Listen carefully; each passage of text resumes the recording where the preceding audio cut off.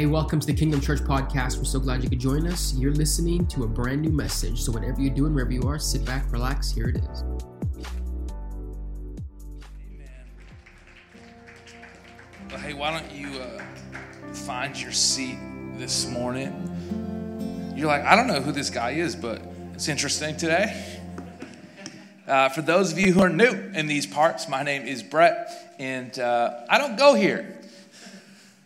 But I pastor a church called Saints Church here in Evanston and in Parkland County out Spruce Grove, Stony Plain, and lead something called the Engage Network, of which Kingdom Church is a part. It's a family of churches, and we love multiplying churches, seeing new churches built and established, and it's been a privilege to walk with you from day one, from the very beginning. And I have to say, every time I come, I'm so proud of you as a church family. I'm so proud of what God is doing here. And I just want to encourage you to keep going, to keep leaning in, to dive into his presence, and to recognize the season that we are in as a church, the big church, which is a radical shaking of church. And this is an opportunity where you get to put your roots down and let your roots grow down deep into him and into his presence. And I want to encourage you to do that. And this is a great church to do that in. And we love Pastors Harrison and Christy so much. And come on, baby Judah.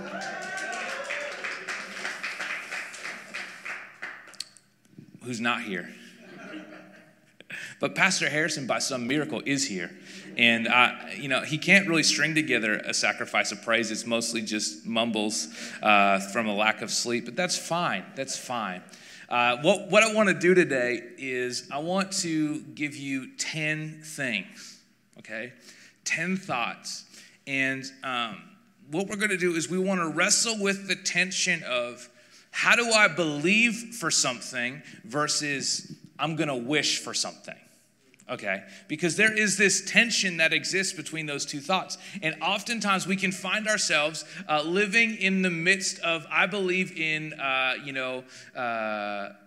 living in this tension of like, I believe for this thing. I believe God wants to do this thing for me, but we don't know how to activate it. We don't know how to activate our faith. We don't know how to participate with God in that. And also, we just kind of end up hoping and wishing and dreaming. And there's nothing wrong with hope. And there's nothing necessarily wrong with wishing or wanting something to happen. But the truth is there is so much more for us than just downgrading our spiritual journey with Jesus to wishing on something. Okay, we believe in someone, we don't wish for something. Okay, and so we're going to wrestle with these 10 things, and I hope you're going to take notes today. And what I've done is I've not put any of the Bible verses actually in full verses on the screen. It's just going to be a thought and the references. You can write them down. We might not even hit all of them because, let's be honest, I'm going to get caught up with one of these points, and it's going to take way too long, and then you're like, we're going to have to power through, and it's going to be great. But we're going to start in the book of Proverbs. Okay, we're going to start in the book of Proverbs. I'm just going to read this to you. You can just take it in. Who needs some wisdom today? Anyone need some wisdom today? We're going to go to Proverbs chapter 16. It says, we make our own plans, but the Lord gives the right answer. I mean, we could probably just go home right after that. People may be pure in their own eyes, but the Lord examines their motives. Commit your actions to the Lord, and your plans will succeed. The Lord has made everything for his own purposes, even the wicked for a day of disaster. The Lord detests the proud. They will surely be punished. Unfailing love and faithfulness make atonement for sin. By fearing the Lord, people avoid all evil. Now, I'm just going to highlight this verse for all you like Bible nerds. I don't know if we have any Bible nerds like me in the room. And I just want to show you, sometimes I think there's a narrative that goes, I like the New Testament, but the Old Testament's got a lot of issues, and we got to, we wrestle through some of these things. Like, I don't know that I can find Jesus there. Well, I can tell you, you just found Jesus in the middle of wisdom literature. Why? Because it says this in 16:6. It says, unfailing love and faithfulness make atonement for sin. If you fast forward to John chapter 1, verse 14, you will find that Jesus is described by John the Baptist as unfailing love and faithfulness. So when it says that Solomon here writes that unfailing love and faithfulness makes atonement for sin, what he's actually pointing to without or maybe entirely realizing in the moment, is he's pointing forwards to Jesus, because the nature of Jesus, who is Jesus, is unfailing love and faithfulness. It's Jesus who makes atonement for sin. So what I get out of this is, right in the midst of the greatest advice, you still need Jesus. Solomon was the wisest man to walk the face of the earth, and it doesn't matter the best advice that you can get, the best ideas that you can find, the best ideology that you can track down. There is still a need for the unfailing love and faithfulness of Jesus, and only Jesus can make us right. Verse 7, when people's lives please the Lord, even their enemies are at peace with them. Better to have little with godliness than to be rich and dishonest. And we can make our own plans, but the Lord determines our steps. I'm going to keep going. Verse 11, the Lord demands accurate scales and balances. He sets the standards for fairness, not you, by the way. Lord, it's not fair, said every person praying ever. And he's like, really? Verse 20, those who listen to instruction will prosper. Those who trust the Lord will be joyful. Those who trust the Lord will be joyful. Now, we're setting the stage and the context before we get into these 10 things, but this is going to be the fuel that keeps you going. There's a joy that's found in trusting Jesus, but notice that it doesn't say that that those who have perfect circumstances are joyful. It doesn't say that those who have everything that goes right at just the right time, it all comes together, are joyful. Those who have a richly developed network of contacts are joyful. That's not what it says. It says those who trust in the Lord will be joyful. So trusting in Jesus creates in us, or has the potential to create in us, a set of emotional circumstances that lead us to contentment and to peace, and that are fueled by joy. We talk about, the peace that surpasses all understanding, or peace that doesn't make sense. This is, I think, the definition of joy that doesn't make sense. Those who trust in the Lord, meaning who trusts in the Lord the most? Those who are in a desperate circumstance. So in the midst of your desperate circumstance, when you magnify Jesus, when you make him big, there's joy that is found there. Verse 24, something that we're all missing right here. Kind words are like honey, sweet to the soul and healthy for the body. We're all living in a day and age where everyone's using the internet voice out loud right now. Verse 32, better to be patient than powerful, better to have self-control than to conquer a city. We may throw the dice, but the Lord determines how they fall. You still tracking with me today? So we got 10 things. This is how do I believe for something versus what it looks like when I wish for something. Okay, so here's the first thought. And it's really more of a question. It's going to set the framework. Is your hope in Jesus, or is it in the thing that you're trusting or believing for, that you're hoping for? Is your hope in Jesus, or is your hope in the thing that you're hoping for, wishing for, believing for? This is the most important question that you could ask yourself. And the only way that I could paint this analogy or tell this story right is by calling your attention to the Edmonton Oilers 50-50. Has anyone noticed how large that sum of money is? Recently, now you can buy it at home and you don't have to go to the game. And so you're like, okay, so you're watching the Oilers game and maybe you're there, or maybe you're watching it on TV and you see that amount of money and you're like, okay, I could do a lot with this amount of money. And so you start watching the game and you buy one ticket or 10 or 15 or 200, however many tickets you purchase. And you're like, man, and you start dreaming about all the things that you would do with that money. You're like, first of all, I'm buying a new vehicle immediately. I'm first of all telling you that's maybe not the first thing that you should be doing. You're like, I'm going to go on this vacation. I'm going to go to this thing. I'm going to do this. And then as the second period wears on and you're moving closer and closer to the cutoff and the deadline, all of a sudden the tone of your thoughts starts to change and you actually move from like, man, this is all the awesome things that I could do, to actually praying. And you're like, okay, Lord. I know that there's 20,000 other people that are praying this prayer right now. But I go to Kingdom Church. And I just believe that maybe, Lord, here's what I'm going to do, Jesus. If this money comes through, I'm going to give at least a portion of it to you. And you wanted to say half, but it was just too much. But can I just be honest with you? If you don't give now, you won't give then.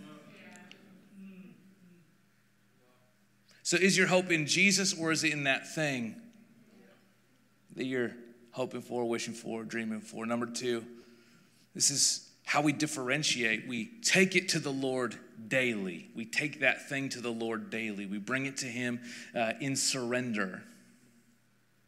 Jesus, I give you this thought, this idea, this dream. I bring it to you. May it be in alignment with what you have for me, what your plans, what your purposes are for me. You know, Psalm 127:1 says, unless the Lord builds the house, the laborer toils in vain. You could have the greatest dream in the world, but if it's your idea and not God's idea, it's just going to bring you discontent, frustration, and a lot of hurt.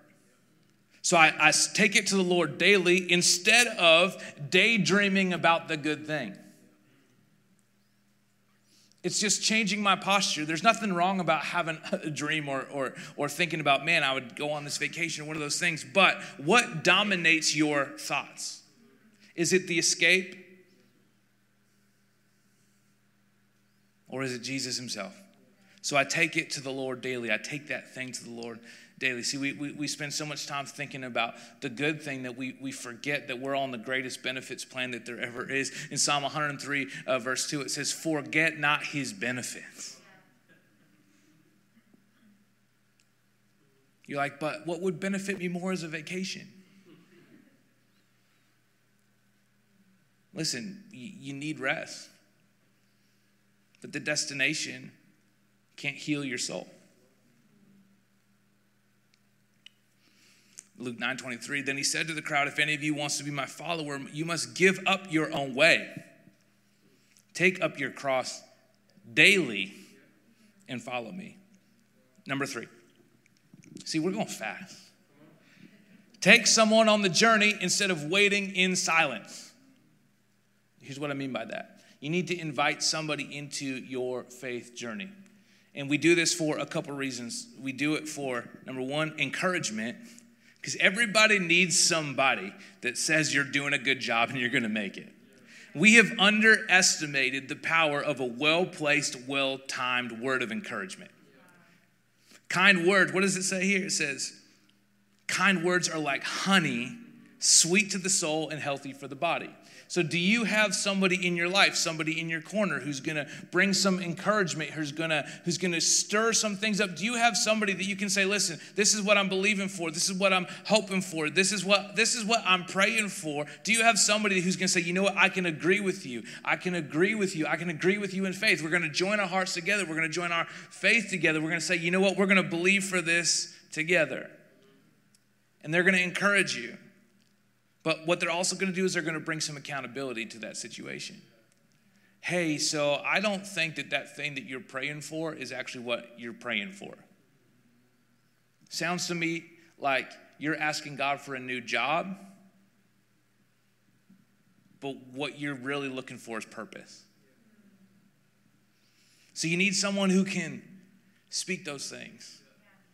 You know, there's that scripture that we all like to quote, talking about like iron sharpens iron, and we all quote it about our friends. And we all like it until we realize that literally iron sharpening iron looks like sparks. Which sparks are like a small form of fire, by the way. They still hurt. It still hurts. Sometimes you need somebody to say, listen, that's a really bad idea. And you've got a really bad attitude on top of it. Because there's a proverb that talks about the wounds of a friend.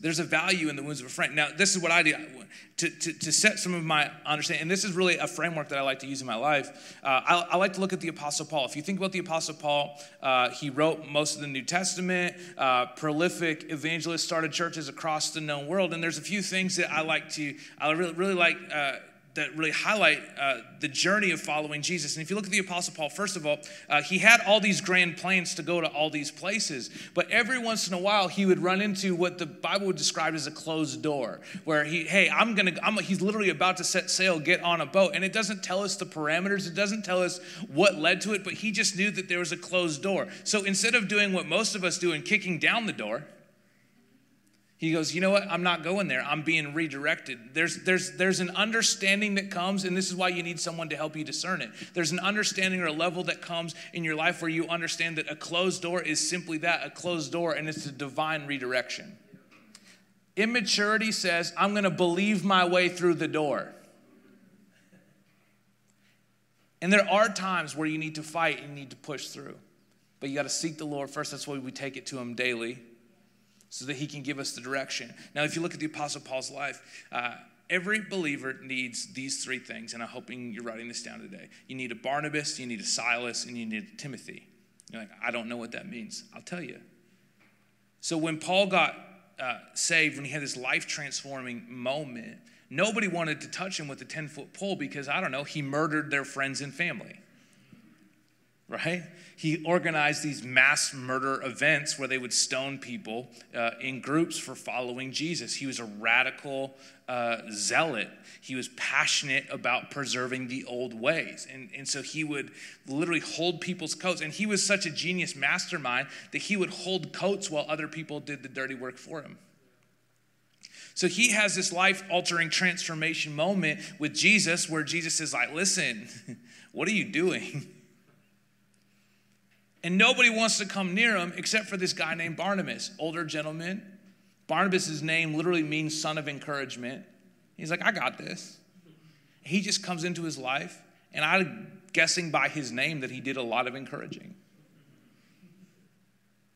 He spoke a lot of uplifting things. He had to direct and redirect. And because of Barnabas, it actually gave Paul access to places that he wasn't able to go. I don't know who this is for in here right now, but you're trying to get into places that you alone cannot get into, and you need somebody else, and it's going to be their credibility, their experience that's going to lead you and open up the door for you, but it only comes out of a deep place of relationship and trust. And you need to give that person enough voice in your life so that when you're going the wrong way, they can correct you and your relationship's still okay.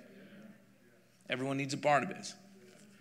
Everybody needs a Silas. Silas was his peer, somebody who he did it ministry with. He did life with. They were on a similar level. They went and they did the same things. And there's a different relationship that happens peer to peer. So if we're going to use like familial connections, we could say Barnabas was kind of like a spiritual father and Silas was like a spiritual brother.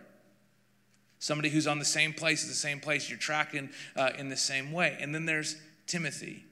Everybody needs a Timothy who is an apprentice, somebody who's learning, someone who you're raising up and you're developing. You're like, listen, I'm 21 years old. Who can I be developing? I just need to remind you that spiritual maturity and age don't coexist. And if your heart is, I'm going to follow someone, I'm going to walk with someone who can lead me and give me a voice as a father, I'm going to have a peer that's in my life, then I'm going to look behind me, I'm going to look at who's next. And go, hey, I can give you what I have, and I can just help you along in the next way. I can help you make good decisions. Psalm 37:5 says, commit everything you do to the Lord, trust him, and he will help you as you're helping somebody else. It is amazing the clarity that comes in your own life when you're serving somebody else. It's funny because you give somebody else advice, but you're actually just giving yourself advice. And you're like, oh, why did it make so much more sense when it was Harrison's thing and not my thing? Because you're not emotionally invested in the same way. Your ego's not involved. Anyways, number 4. Seek the Lord instead of his hand. Seek Jesus instead of what he can do for you.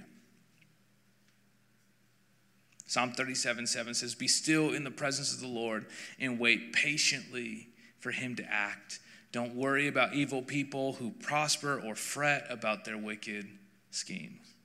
We seek the person of Jesus, not what he can do for us. And it's amazing that when you have a personal relationship with Jesus, how he takes care of the things that we need. You still with me? Number 5, active listening. Here's what I mean by that. We take the ancient pathways of fasting and prayer and being in his presence instead of wishful thinking. So we can counteract, this is how I counterbalance this. I say active listening looks like this. It looks like me being intentionally in the presence of Jesus. It looks like me being close to him. It looks like me drawing near to him. It looks like me asking his opinion and then waiting for an answer. Did you know that prayer is a two-way thing? It's a conversation. So the opposite of active listening is what I call active chatter. Have you ever prayed like that before? Dear Lord, I'm here today, and to be honest, I have no idea what to say, but I feel like it's a good idea for me to be here today, and I want to thank you for the weather. Actually, it doesn't look great, so I'm just thankful that it's not worse, and God, thank you for those things. And you just talk and you babble because you don't know what to say. What does it say here? It says, be still in the presence of the Lord. The prayer is a two-way street. It's a conversation that if you speak, someone else will listen. You know what I love watching awkward first dates. Anyone else? Like you go to a restaurant or a coffee shop and you see them sitting there and they don't know what to do. And they don't understand the flow of conversation yet because they're just so strange and awkward. And they live on the internet. And they're trying to talk to each other, and one person talks and dominates and the other one can't say anything. It's just this really strange, awkward encounter. And there's something funny about that. And the funny thing about it is that's often what our prayer lives look like. That we can discover that there's a rhythm.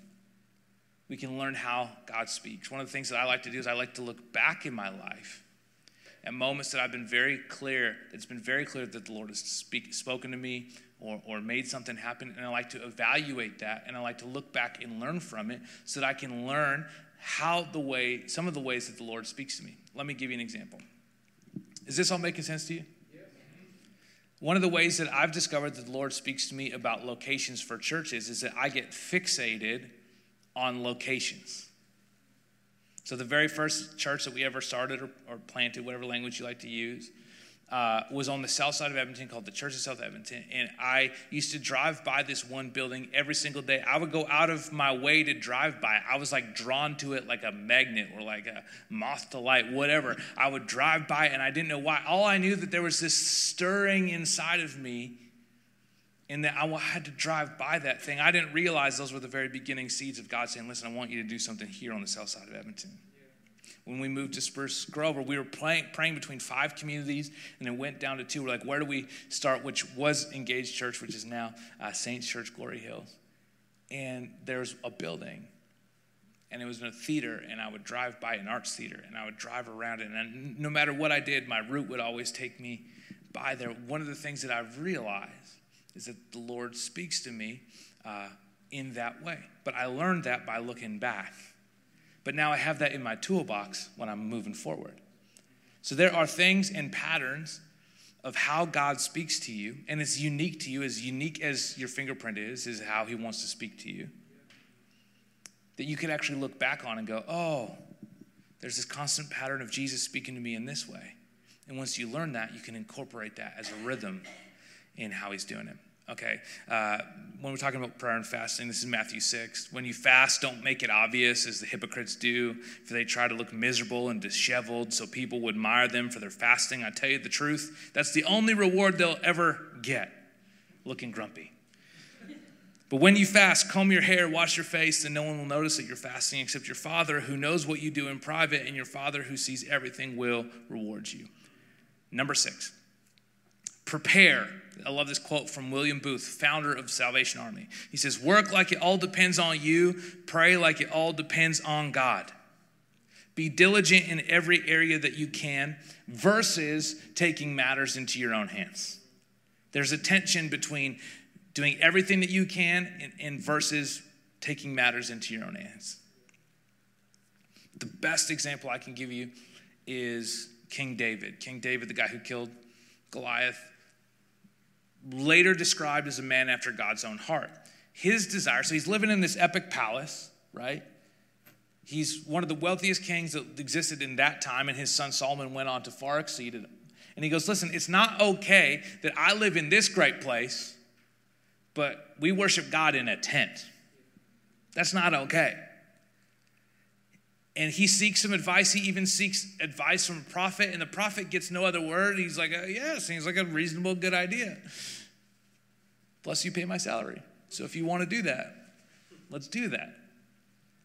And then God speaks to David. He's like, no, you can't do that. Excuse me? You can't build me this temple because it needs to be built by the Prince of Peace, who becomes the King of Peace, who's Solomon, as a type and a shadow of what Jesus would establish. And the reason he was given, you can find this at the end of 1 Chronicles, the reason it was given was because David had too much blood on his hands. Now get this, another Bible moment for all us studiers. You would make an assumption that the blood on his hands was the blood of Uriah. If you're not familiar, David stayed at home when he should have been out at war, saw Bathsheba bathing on the roof next door. It's like, wow, I would like that in my life.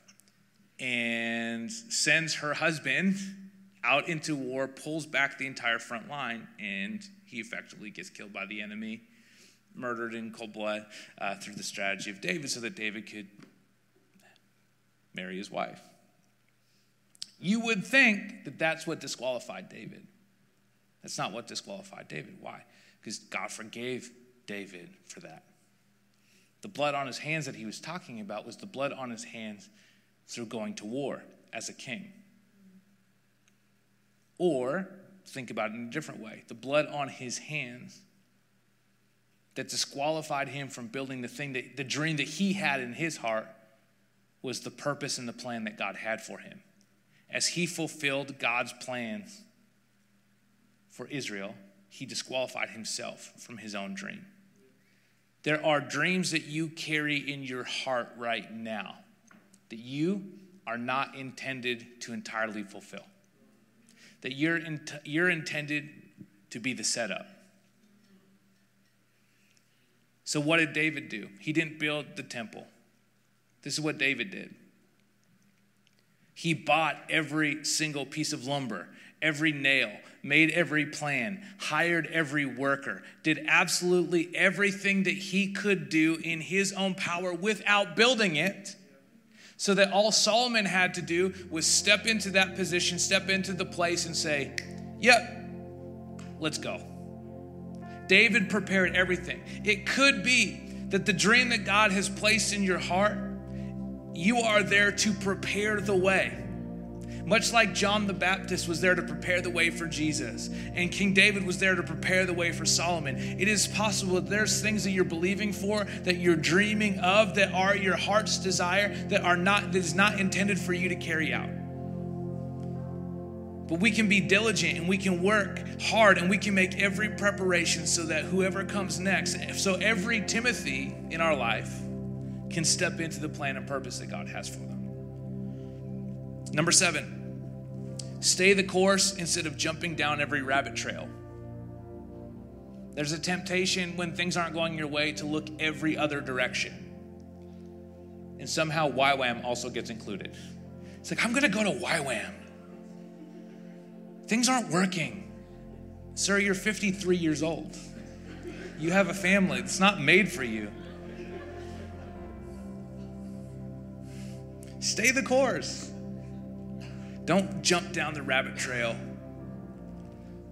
Proverbs 3 verse 6, seek his will in all you do and he will show you which path to take. Are we still okay? We're good? We got 2 more. We're on number 8.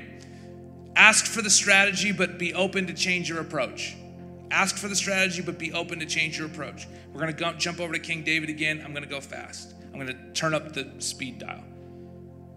This is 1 Chronicles 14. So David and his troops went up to Baal Perazim and defeated the Philistines there. God did it, David exclaimed. He used me to burst through my enemies like a raging flood. So they named that place Baal Perazim, which means the Lord bursts through. That is an epic name. That is an epic name at an epic place. And again, the only comparison that I can make is Connor McDavid bursting through those 4 New York Rangers. The Lord burst through. God did it. No, Connor did it. No, God gave him those gifts. Lord bursts through. So what's human nature? Human nature strategy says, okay, I face an enemy. I epically crush and destroy that enemy in my life. What am I going to do? Every single time something similar comes along, I'm going to do the exact same thing because obviously that's what I do. But that's not what David did, and this is what makes David a man after God's own heart. In verse 14 it says, and once again David asked God what to do. Those same old enemies that he kicked out, that he defeated, they came back a few months later. In that place called Baal Perazim, where the Lord burst through, where there was a miracle. But David doesn't say, I'm just going to do what I did last time. He goes, no, I'm going to ask the Lord what to do. You might be in a situation that looks really eerily familiar, and you're just tempted to go, I'm just going to handle it the way that I've always handled it. Can I just encourage you to take a moment and go to the Lord and say, God, what do you want me to do? This is what God said to David. Do not attack them straight on. Instead, circle behind and attack them near the poplar trees. And when you hear a sound like marching feet in the tops of the poplar trees, go out and attack. That will be the signal that God is moving ahead of you to strike down the Philistine army. He says, go and wait in the bushes over there on the side. And when you hear the wind rustling, you'll know that I go in front of you. I go before you. The reason why we recalibrate our plan is so that we can allow the Lord to go before us. Because he makes a way where there is no way. So David did what God commanded, and they struck down the Philistine army all the way from Gibeon to Gezer. Ask for the strategy, but be open to change your approach, even if it always works. God, what do you want me to do in this situation? Number 9. Be strong and courageous. Don't take my word for it. This is Joshua 1, verse 7. Be strong and very courageous. Be careful to obey all the instructions Moses gave you. Do not deviate from them, turning either to the right or to the left. Then you will be successful in everything you do. Study this book of instruction continually. Meditate on it day and night, so you will be sure to obey everything written in it. Only then will you prosper and succeed in all you do. This is my command. Be strong and courageous. Do not be afraid or discouraged, for the Lord your God is with you wherever you go. The difference between wishing for something and believing for something is that you're actively inviting Jesus into your life. And by actively inviting him into your life, you're actually realigning your priorities with his priorities. When I wish for something, I'm doing whatever I want, whenever I want, however I want. When I'm walking with Jesus, he's changing me on the way. So the thing that I thought I want could just be a tool to lead me and open me up to what he actually has planned for me. So you see, that thing that you're hoping for, or the thing that you're believing for, the thing that you're wishing for, may not actually be the thing that you need right now. Number 10, surrender, surrender, surrender. Let me circle back to those first couple of verses that we read. Psalm 37:5 says, commit. And I just circled that in my Bible. Commit everything you do to the Lord. Trust him, and he will help you. Proverbs 16, verse 3, commit your actions to the Lord, and your plans will succeed. Your plans will succeed. He may realign you. He may realign your plan. He may realign your heart, your thoughts, your intentions. We surrender, we surrender, we surrender, we surrender. We find our place daily. We find ourselves daily surrendered. He will make clear the way that we should go. Can we stand together?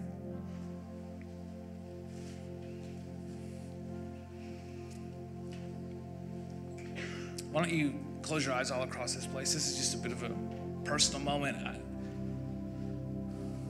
If you're here today and you're trying to make some decisions, or you're wrestling, or you're believing for something, you're holding on to hope, or maybe you're trying to find your way forward or way ahead and you don't know which way to go. And this is just really resonating with you because you're just like, man, I've got so many more questions than I have answers. Can I tell you, my friends, that it's not a mistake that I'm here. It's not a mistake that I'm sharing these things. And it's not a mistake that God is speaking directly into your situation. But what this is an invitation to relationship.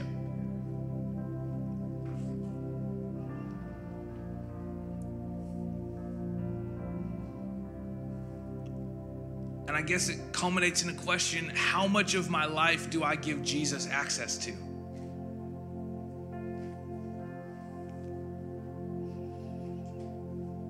So if you are believing for something, if you need an answer to something, if you're wrestling with something, I'm going to invite you to do this simple action. I'm going to invite you to lift your hands, and you can either lift them straight up or you can put them out in front of you like you're going to receive a gift, however you feel comfortable. But the reason why we're doing this is because we are opening ourselves up. When we lift our hands, when a worship leader says, let's lift our hands, lifting our hands is the universal sign of surrender. Put them up. It's exposure. It exposes all of our organs, our center mass. It says, go, listen, I'm not going to fight you. So we do that today in the presence of Jesus. We expose ourselves. We expose our hopes, our dreams, our desires. There's hands all across the room. And we invite Jesus into this situation. And it doesn't matter. Waiting for a response from Jesus doesn't deny your smarts or your logic.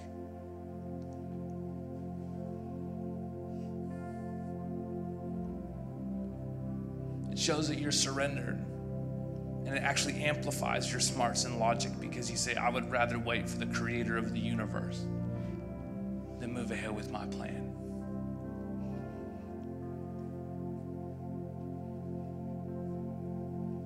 So Jesus, I thank you that you're here right now. Right here in the midst of our dreams and ideas. Right here in the midst of our brokenness, right here in the midst of our success. You are right here, right now. And I ask that you would meet us here right now. And for anyone who's got a hand up or a hand out, I would ask that you would start to, in your own words, invite Jesus into your situation. Invite him into your decision-making process. You don't have to say it out loud. You can whisper it. However that needs to work for you. Just right now, don't let this moment pass. Say, Jesus, I invite you in. I need your wisdom and guidance on this. I need this. I need this. Jesus, I invite you in. I invite you in. Sorry for trying to handle this on my own.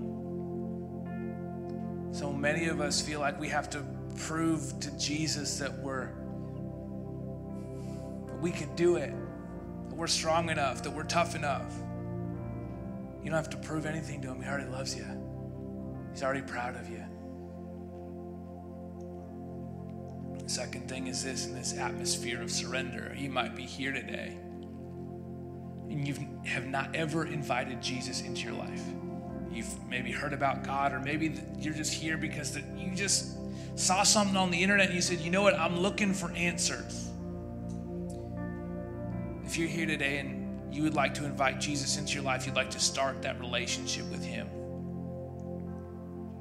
then I'm going to count down from 3. And if that's you, you want to make that choice. You want to make that decision for the first time. Or maybe you've walked away from faith and you want to come home and say, Jesus, I went my own way, but now I want to give my heart to you fully. I'm going to count down from 3. And when I get to 1, if that's you, I just want you to give me a real quick wave and say, yeah, I want to start that journey with Jesus. That's you. Give me a wave. In 3, 2, 1. Quick wave, quick wave, quick wave. Thank you. Anybody else? Thank you. Anyone else? Quick wave, quick wave, quick wave. Okay, church, we're going to pray this prayer together, and we're going to pray it like a family because that's what we are. I want you to just repeat after me. We say, "Dear Jesus, I need you now more than ever. So I give you everything, my wins and my losses, my sins and my successes. They're all yours. From this moment forward, I'm following you one step at a time. In Jesus' name we pray. Amen. Hey, thank you so much for taking the time to listen. We hope that message encouraged and inspired you. If you want more information, if you made a decision to follow Jesus, head over to kingdomchurch.ca. We'd love to connect with you. Until next time, take care.